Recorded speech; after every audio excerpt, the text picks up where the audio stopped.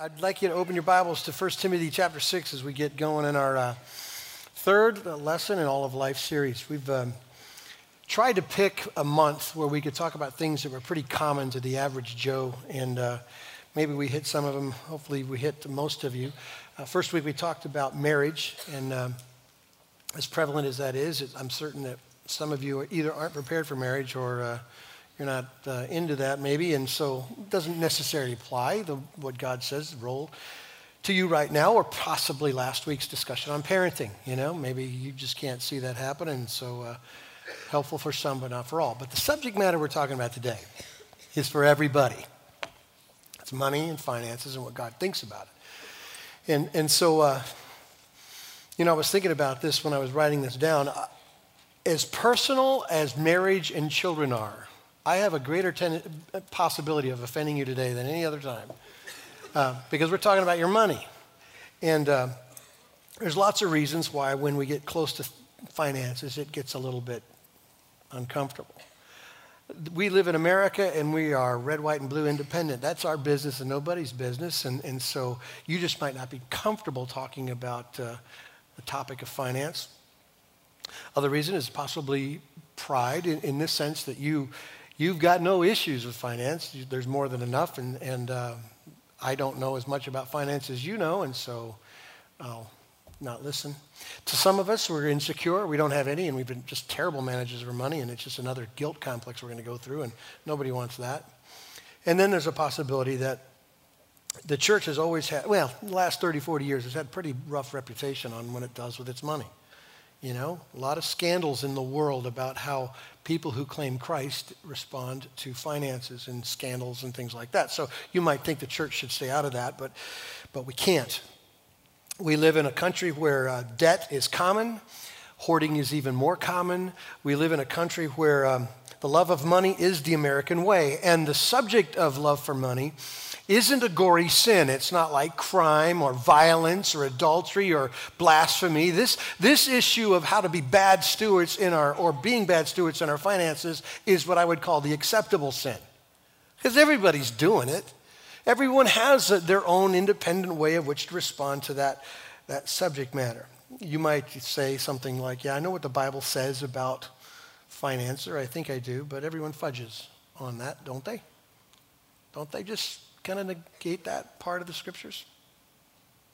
After all, it is the way it is. It's just the American way. $3.2 trillion of consumer debt. We live way above our means, at the edge.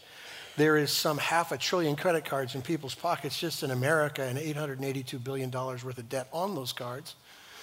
When it talks about how people respond to charitable giving, only 5% of the total give 10% to any kind of church or ministry. 80% of Americans who even participate in charitable giving only give 2%. I found a stat that I thought was pretty amazing and compare. If you look at today, the Christians today who are giving per capita is 2.4, they say. In the Great Depression, it was 3.5. People who had far less standard of living, and yet they were able to think about giving in ways that we're not. Before you start considering your own kind of giving and possibly kind of warming up to this conversation, let me just tell you that right up front that I don't think we have a money problem. The discussion of money always goes back to one predominant thing, and it's the heart. It's how the Bible responds to money. It says the issues with money, however good or bad they might be, is always directly connected to the heart issue. And what deals with the heart? Church, Holy Spirit, little hint, the scripture. God deals with the heart of man. God is the one that transforms the dead, unresponsive heart unto life. He's the one who comes after us in ways to bring conviction and encouragement in us. And so its point is to be kind and leading us to repentance and purity. And so nobody knows our hearts like God does. The scriptures make it really clear that he knows our hearts better than we know our own. And he knows, and clearly by the quantity of scriptures that talk about money and finances and possession, God knows our hearts are affected by it. Materialism, money. And by the way, you probably already know this, but the word is filled with instructions on this subject matter. There is 38 parables in total that Jesus told. Parables were stories used to illustrate spiritual truths. 16 of those were dealing with finances or possessions. Something he had to say about it. Clearly coming to deal with the heart of man, and he talked about that. 1 out of every 10 verses in the Gospels deals with money, 288 of them. The scriptures in total deal with 500 verses on prayer, 500 verses on faith, and over 2,000 on money and possessions. God says a lot about money, and here's why. He doesn't have a money problem, we do. We have a heart problem. And so the scriptures are blunt when it comes to this issue of what we find our affections in and our joy in. The Proverbs, the wisdom writer, talks about debt over and over again, how crippling that whole perspective is, and yet that's our culture. Solomon, who was the richest man who ever lived, as well as the wisest man who ever lived, according to the scriptures, says that money can't buy you happiness. I suppose the guy who had enough to find that out might have something to say about that to us. The Old Testament law, in that, God established the tithe, the 10% giving to his people, as a way to support God's ministry, God's work, and to remind God's people that all of their stuff belonged to him, not them. By the time you get to Malachi, God is making the accusation against the people of Israel, and he uses these words, that they're robbing him by withholding their tithe. And the reason why is because they were looking for ways to avoid giving. Lots of excuses. And so God said, listen, you don't get the point. You know this is all mine, and so you're stealing from me. That's what he says in Malachi. In New Testament, Jesus says that you can't serve both God and money. There's a story that Jesus encounters with a rich young ruler. Rich is emphasized here. Rich young ruler who came to Jesus to ask the ultimate question, what must I do to have eternal life? Jesus knew his heart issue, went right for it, and said, listen, sell all your stuff, give it away, and follow me. His quick math said, that's too expensive for me, and so he left Jesus sad to hold on to his riches. So the Apostle Paul, over again, reminds us that church is to be a cheerful responder to finances and giving. And so to clarify all these things that I think the Bible has to say about finances, I want to hone in on 2 verses, okay? And it's here in 1 Timothy chapter 6, verses 9 and 10. And it deals with the heart. The core of the story when it comes to how God deals with us, expects of us, and what it says about us, the heart issue on finances. So let me read this, we'll pray, and I've got just 2 points to make from this passage, and then I'll give you some tips as we close. But here's what Paul tells Timothy and the church, verse 9. But those who desire to be rich fall into temptation, into a snare, into many senseless and harmful desires that plunge people into ruin and destruction. For the love of money is a root of all kinds of evil. It is through this craving that some have wandered away from the faith and pierced themselves with many pangs. Pray with me, please. God in heaven, I thank you for the gospel. I thank you for the directness of your word and how precise it is in sifting us and discerning us and our hearts and our intentions, the ways in which we choose to find another satisfaction. I pray, God, today that your word would be clear, your Holy Spirit would speak, and your people would respond. We pray this in Christ's name. Amen. Okay, we're going to look at verse 10. Here's the first point that Paul makes. Number 1 is money is not the problem. Money's not the problem. Here's what he says. Love of money is the root of all kinds of evil. Money in and of itself is amoral. It's not good. It's not bad. In fact, if you were just to sit and be honest and say, what good things can money do? You could run out of room on a piece of paper saying it would do lots of good. It can provide for my family, put a roof over our head. It can provide food for our stomachs. It can take care of needs. It can help the poor. It can be the cause of some cure for some kind of disease. It can meet the world's concerns. It can support ministries, things that do gospel work, and it's not bad. And by the way, it's not wrong to have money. It's not wrong to have a lot of money. It's not wrong to live in a nice house. It's not wrong to get paid well. It's not wrong to have nice things or to enjoy those nice things that you have. The problem that Paul tells Timothy is when we love our things, when we love our money. The affections for it. Now, I have to define love because many times we use love to describe a positive. In this case, Paul is talking about a counterfeit gospel. So let me explain this. Love. In Paul's mind, this is what it means to love. money. It means to make it the driving force in your life. It's your motivation. It is your contentment. It is your security. It is your peace. It is your joy. It is your identity. Do I need to go on? Now, that list right there, that small list I gave you, should have sounded strangely familiar to you because it's the definition of worship. You could use the same phrases and the same sentences and the same words to describe a right mind towards worshiping the Creator. He is my joy. He is my peace. He is my contentment. He is my motivation. He is my identity. He has the power to bring happiness. Same idea, but pointed towards money and possession, right? So, what you need to know about worship is that it only has room for one. You can't equally value something else comparatively to God and find all worship. In fact, the scriptures make it really clear that worship, the whole concept of worship, is an exclusive thing. So let me prove it to you.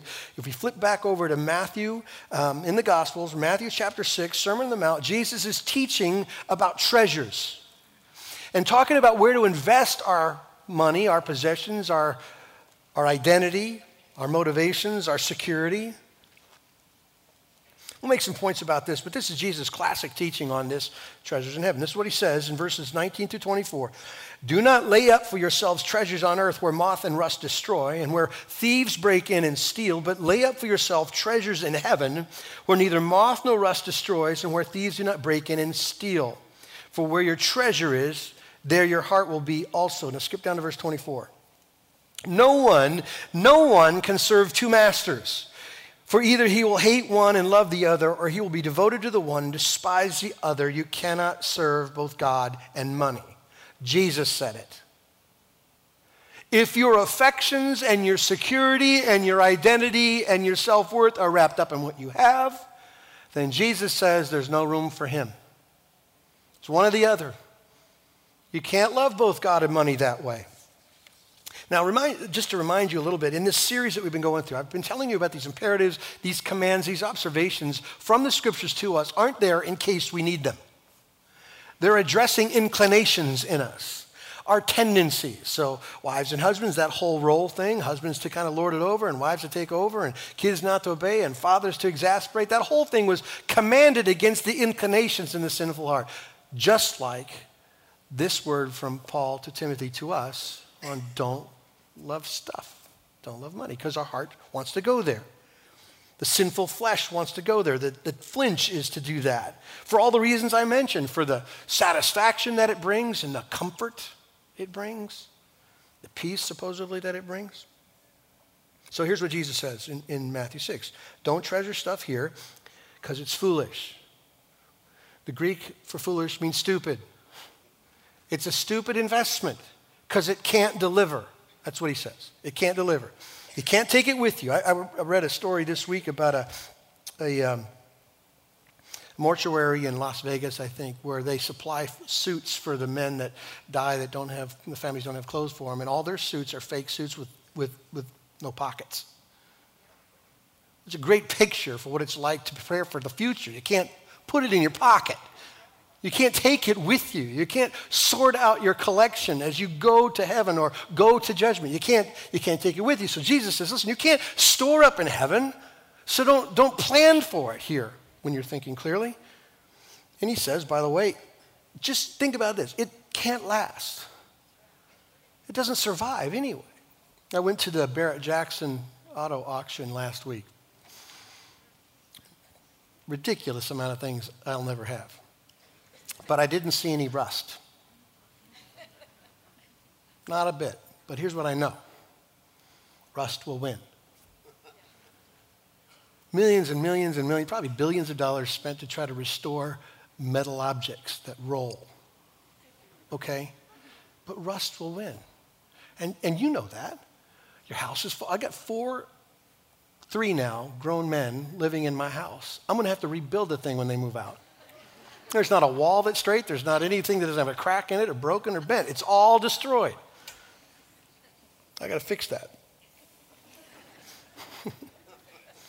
And, by the way, Jesus says it can't deliver. you have affections for things and money for the reasons that you do, whether it brings an identity to you and a self-worth to you or security in you or a hope in you or a joy in you, and it never ever delivers. It can't do that. Let me take you to another one. Go back to that 1 Timothy passage, which is the last point that I want to make in verse 10. Because Paul tells Timothy that love of money is the root of all kinds of evil. And this is my second point. Wanting the wrong thing to be the ultimate thing always leads to trouble. Wanting the wrong thing to be the ultimate thing always leads to trouble. And in this case, we're talking about possessions and money. Okay? Now, we've got to discuss and define what kind of trouble that Paul's talking about. And I spent several hours this week digging through the words of these two verses. And Paul has profound things and devastating things to talk about when you love the wrong thing, expecting the ultimate, and how you'll be disappointed. So I hope you cut me some slack this morning. I want to unpack the words of these verses.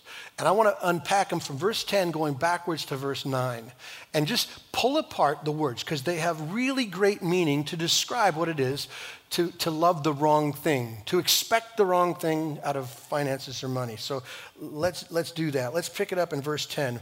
For the love of money is the root. The word root means the cause of something. And the picture is you plant corn, you get what? Corn. Here's what Paul promises. If you plant an affection for money, a love for money, guess what it always produces? Evil. Not sometimes, not once in a while, not if you're a clever investor, not if you had a lot of money. If you love money, it produces evil, okay? Just so you know that. It's the root. It's where it comes from. Second word I want you to notice is the word evil. It's used to describe someone who retreats in battle. It's used of the coward, someone that's hated. It's the one who is in trouble and gets others in trouble with him. It has this linear line that looks like this: bad heart, bad character, bad conduct, trouble to others. That's what he says. Someone who loves, gives that ultimate affection to possession and money and things like that, always leads to evil that looks like this. There's something wrong in here, and it doesn't just stay there. It affects the people around them. Cravings. You see it there? For the love of money is the root of all kinds of evils. It is through this craving. The word craving means to stretch yourself out for something. It has the idea of wanting something so bad that you hurt yourself to get it. I always picture an athlete who is trying to catch a little ball, who will tear his hamstrings or his knee ligaments to catch a ball. This is kind of that picture. You want what you think it provides to such a degree. You stretch yourself to get it. Doesn't it sound like American debt?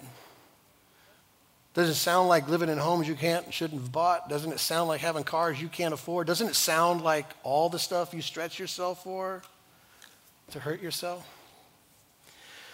The word wandered in verse 10.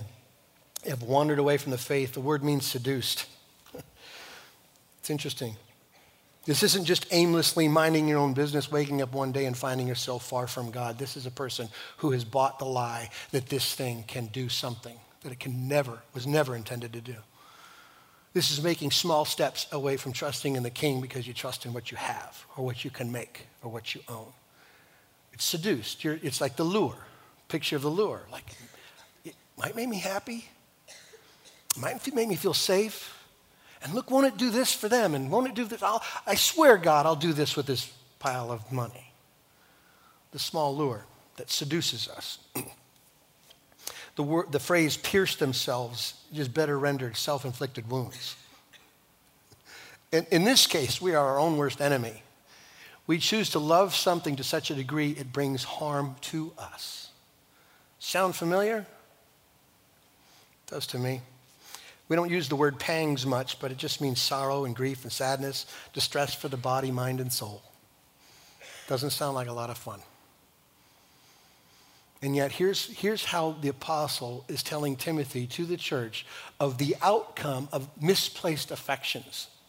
You choose to go after things for their own value, for what you think they'll give you, some need they'll meet in you, and they don't deliver, and you walk away crushed and chasing that lure the rest of your life, and it affects you and other people. That's what he says. Now, Paul couldn't be more clear on the type of trouble that he's talking about, but look at verse 9 for a second. Again, going backwards. This is what he says in verse 9. But those who desire to be rich fall into temptation, into a snare, into the many senseless and harmful desires that plunge people into ruin and destruction. The word snare is just referred to as a trap you can't get out of. There's a permanency to this kind of decision you make, to have money and possessions matter to you to the degree that it would merit a worship. This is a trap you can't get out of, according to Paul. That word senseless there, right? We are fallen into temptation, into a snare, into many senseless. The word senseless means lacking intelligence. A better way to see this is no governor. Let me try to explain this in a mechanical illustration. Most of your cars today have a computer in them. In the computer is a thing called a rev limiter. You with me so far? Everyone tracking? What that means is when you stomp on the skinny pedal, it won't blow up, okay? Some of you could just stomp on it, it would just rev, and explode. Well, they've decided that you shouldn't have that control, and we'll put the control in the computer. So when you stomp on it, you'll just hit a spot where they say, it's not going to blow up, it's not going to hurt you, it's not going to hurt the car, it's just going to stay safe right there. This word, senseless, is a person who doesn't think, lacking intelligence, who has no governor, who just keeps going and hurting himself and hurting other people financially in his affections. The word desire is the same idea as lust of the flesh. It's what John told us to not love. It's the example of Genesis 3, the very first sin of man. Saw that it was good for the eyes, lust of the flesh, the carnal heart. The carnal heart. It'll satisfy. It'll make me happy. And the last phrase that he mentions in verse 9 is the conclusion is ruin and destruction. Doesn't need a lot of definition. But let me give you a couple examples. What comes to mind is maybe Judas. Hey, 30 pieces of silver. Jesus. Going with the silver. Destruction. How about a story from Acts 5, Ananias and Sapphira?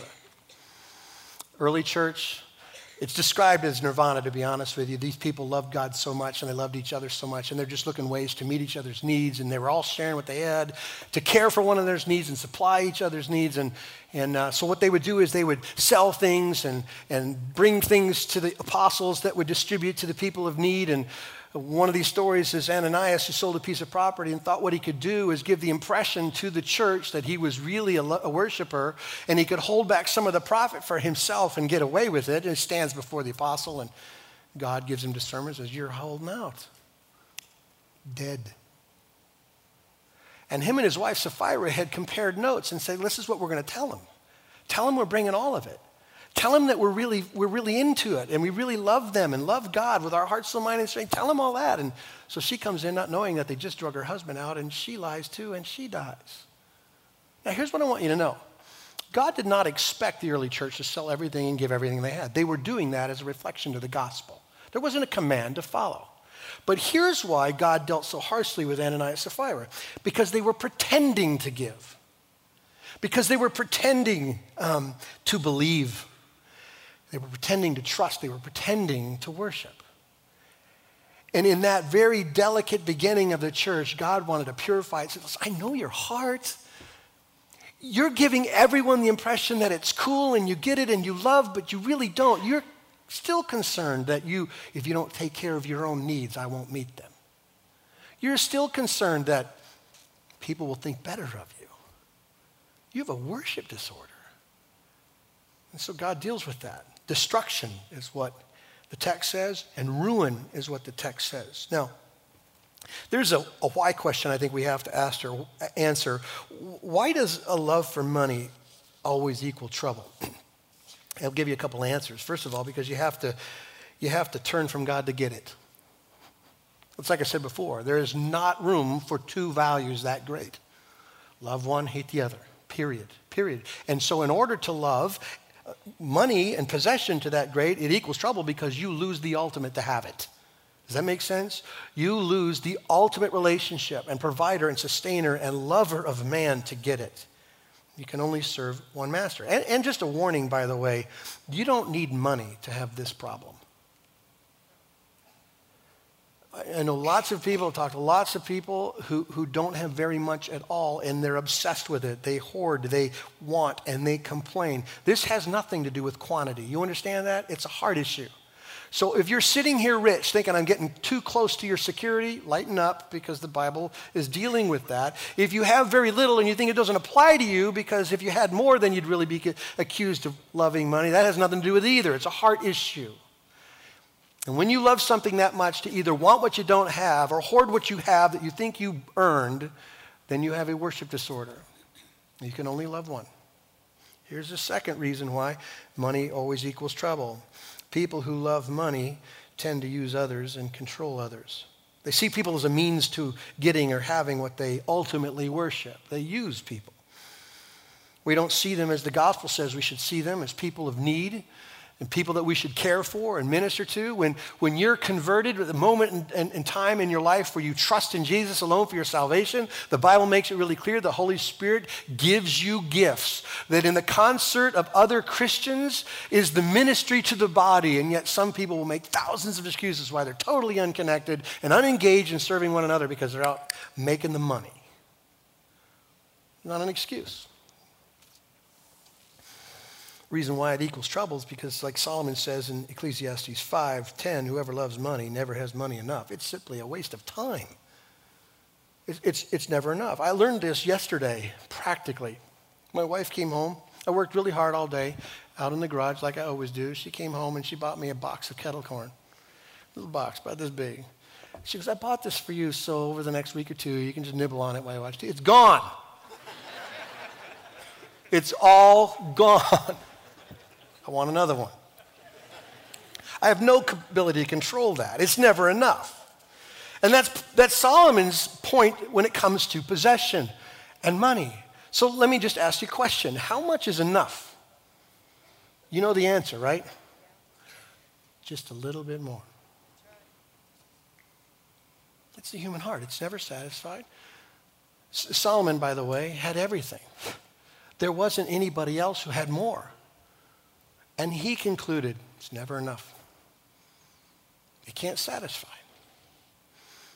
I'm going to take you back to what Jesus said when he simply talked to the pragmatists and said, it's just a bad investment. It's just a bad investment. You can't take it with you. It won't last. That's why it equals trouble. You'll feel the loss. You'll suffer the loss. Expectations here, delivery here. Guess what's going to happen? Disappointment. Sadness, possibly bitterness, clearly sin. So let me give you, in the time that we have left, a couple of tips. How do we control our money and our finances so they don't control us? Here's the first thing. It's like every other particular struggle, an inclination of the human sinful heart. Be honest with yourself. Now, this is not an always true situation. I'll describe what I mean by that. But mostly every time, whenever we have a problem with money, it can be traced to idolatry. Almost every time. Every time it's something we thought we needed to make us happy or thought we needed to survive. And for the most part, it's typically idolatry. Now, I have to say for the most part because sometimes God interrupts with tragedy and things, and suddenly there's debt and you didn't plan for it. I had an accident a couple of years ago and they thought it was bad and they put me in an ambulance and I'm still paying for a Band-Aid, okay? So sometimes it's outside of your control, but for the most part, and if you're honest, most of your money troubles comes directly back to idolatry. So here's what I want you to do. Be honest with it. The magic word is confession. Confession is just simply agreeing with what God already knows. He knows. For you to call it anything else doesn't make it better. Just say, God, you know what? I have this tendency to find joy, happiness, security, and purpose and identity in my stuff, in my possessions. You call that sin, so do I. Start with being honest about it. Just say it like it is. Now, let me give you another thing to do. If you're going to control your money, not have it control you, then you need to learn the lesson of contentment. Here's what the scriptures say. Mostly it's Apostle Paul giving this instruction. In Philippians 4, 11 and 12, he says, not that I am speaking of being in need, for I have learned in whatever situation I am to be content. I know how to be brought low, and I know how to abound in any and every circumstance. I have learned the secret of facing plenty and hunger and abundance and need. I want you to remember that line that Paul said there, for I have learned. Contentment is something you have to learn over time. I mean, I'm watching some of your heads nod when I'm talking about the disappointment of stuff. And most of you have lived long enough to go, I get it. I totally get it. That's exactly a biblical principle. So learn the lesson of contentment. Let me give you some practical ways to how to do that. One is practice saying no to your wants. Most of us have garages and closets full of wants, not needs, right? Like we build houses for our wants, not our needs. So just try this every once in a while. When you could have something that's in the want category, just say no. Just because you can. Just because you should. It's kind of the principle of moderation that the wisdom scriptures say in like Proverbs 30, verses 8 and 9. Give me neither poverty nor riches. Feed me with the food that is needful for me, lest I be full and deny you and say, who is the Lord? Or lest I be poor and steal and profane the name of God. Here's what the writer says. God, give me just the right amount. If I have too much, my natural human tendency is to think I don't need you. If I have too little, I'm absolutely convinced I have to fix my problem.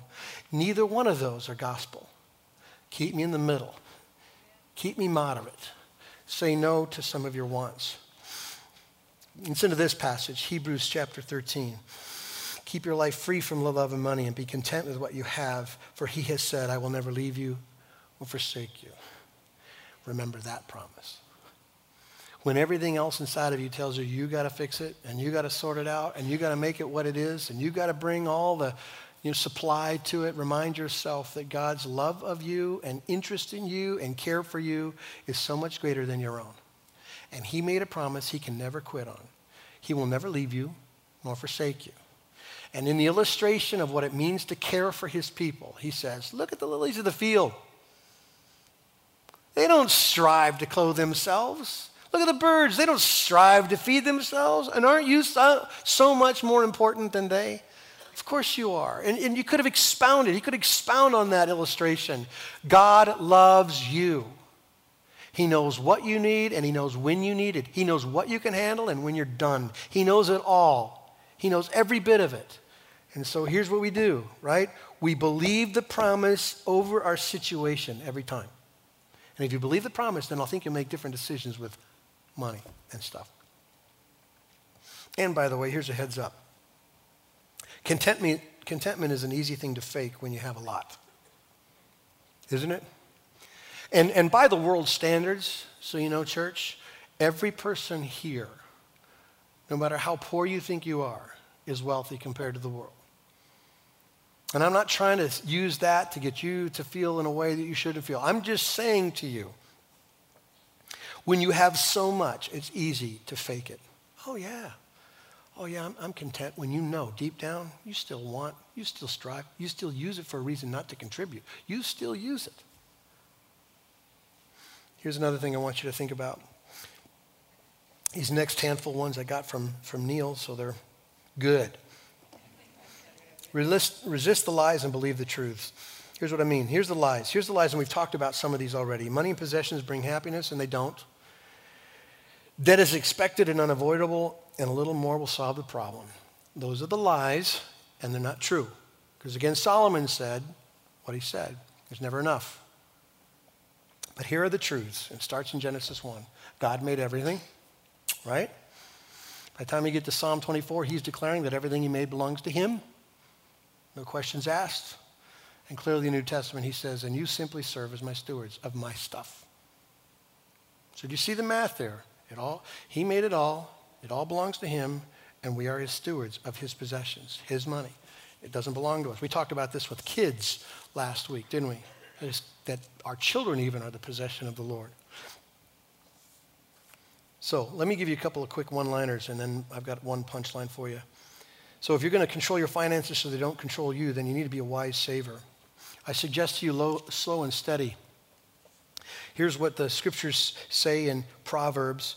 Wealth gained hastily will dwindle, but whoever gathers little by little will increase it. Isn't that true?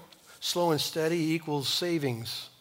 In a hurry to make a lot, to be done, to always ends in disaster.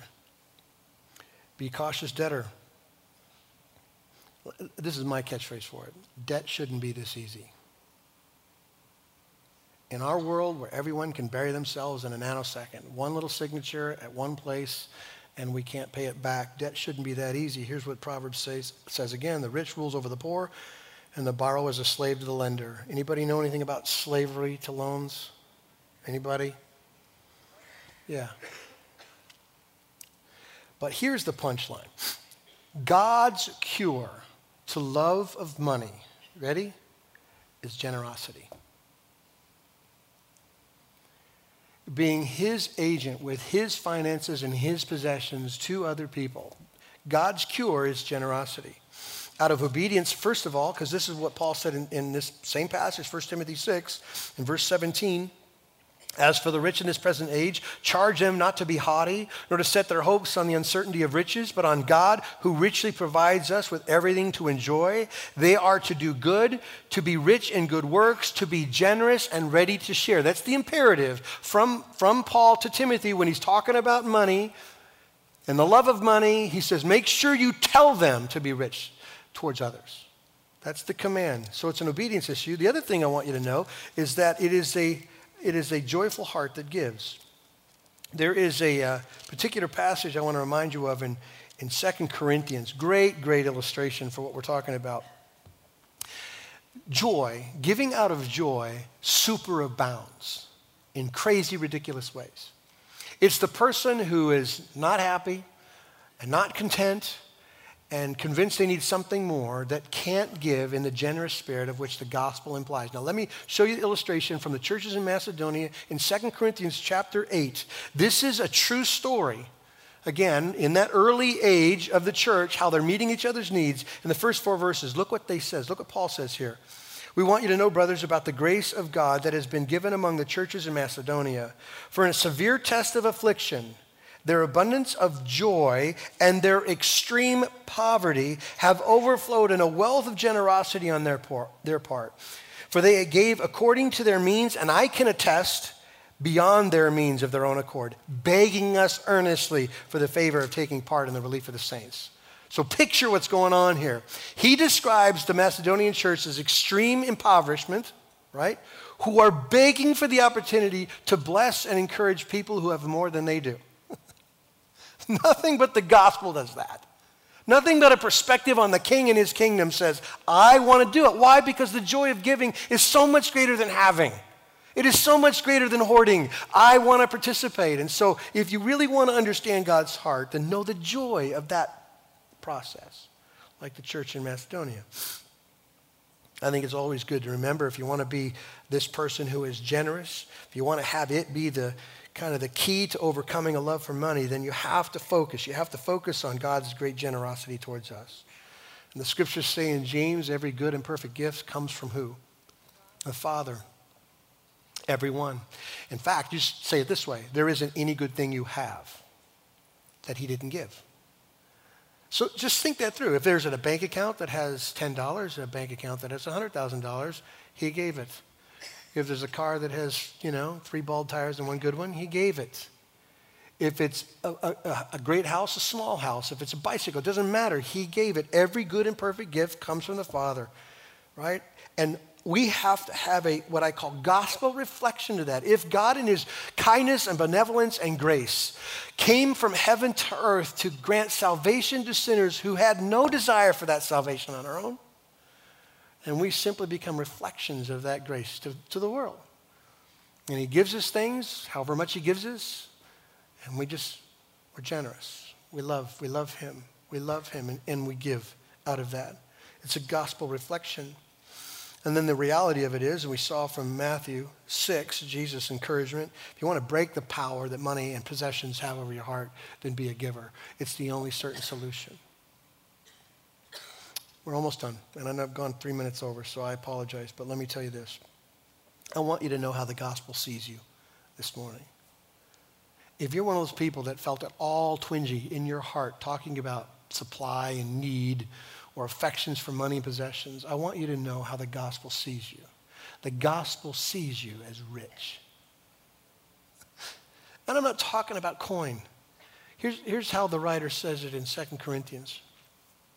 He who was rich became poor, that we who were poor might become rich. The picture, the wonderful picture of our greatest need, our deepest longings was met in Christ. We were impoverished so bad that the scripture says you were dead and unresponsive in your sin, and yet God came in grace and mercy, right? And made us rich. Here's how rich. Here's how rich. Sons and daughters of God. Heirs to the kingdom. A focus about tomorrow. Life everlasting. Peace and joy. Free from sickness. He's lavished all of it on us. You're already rich.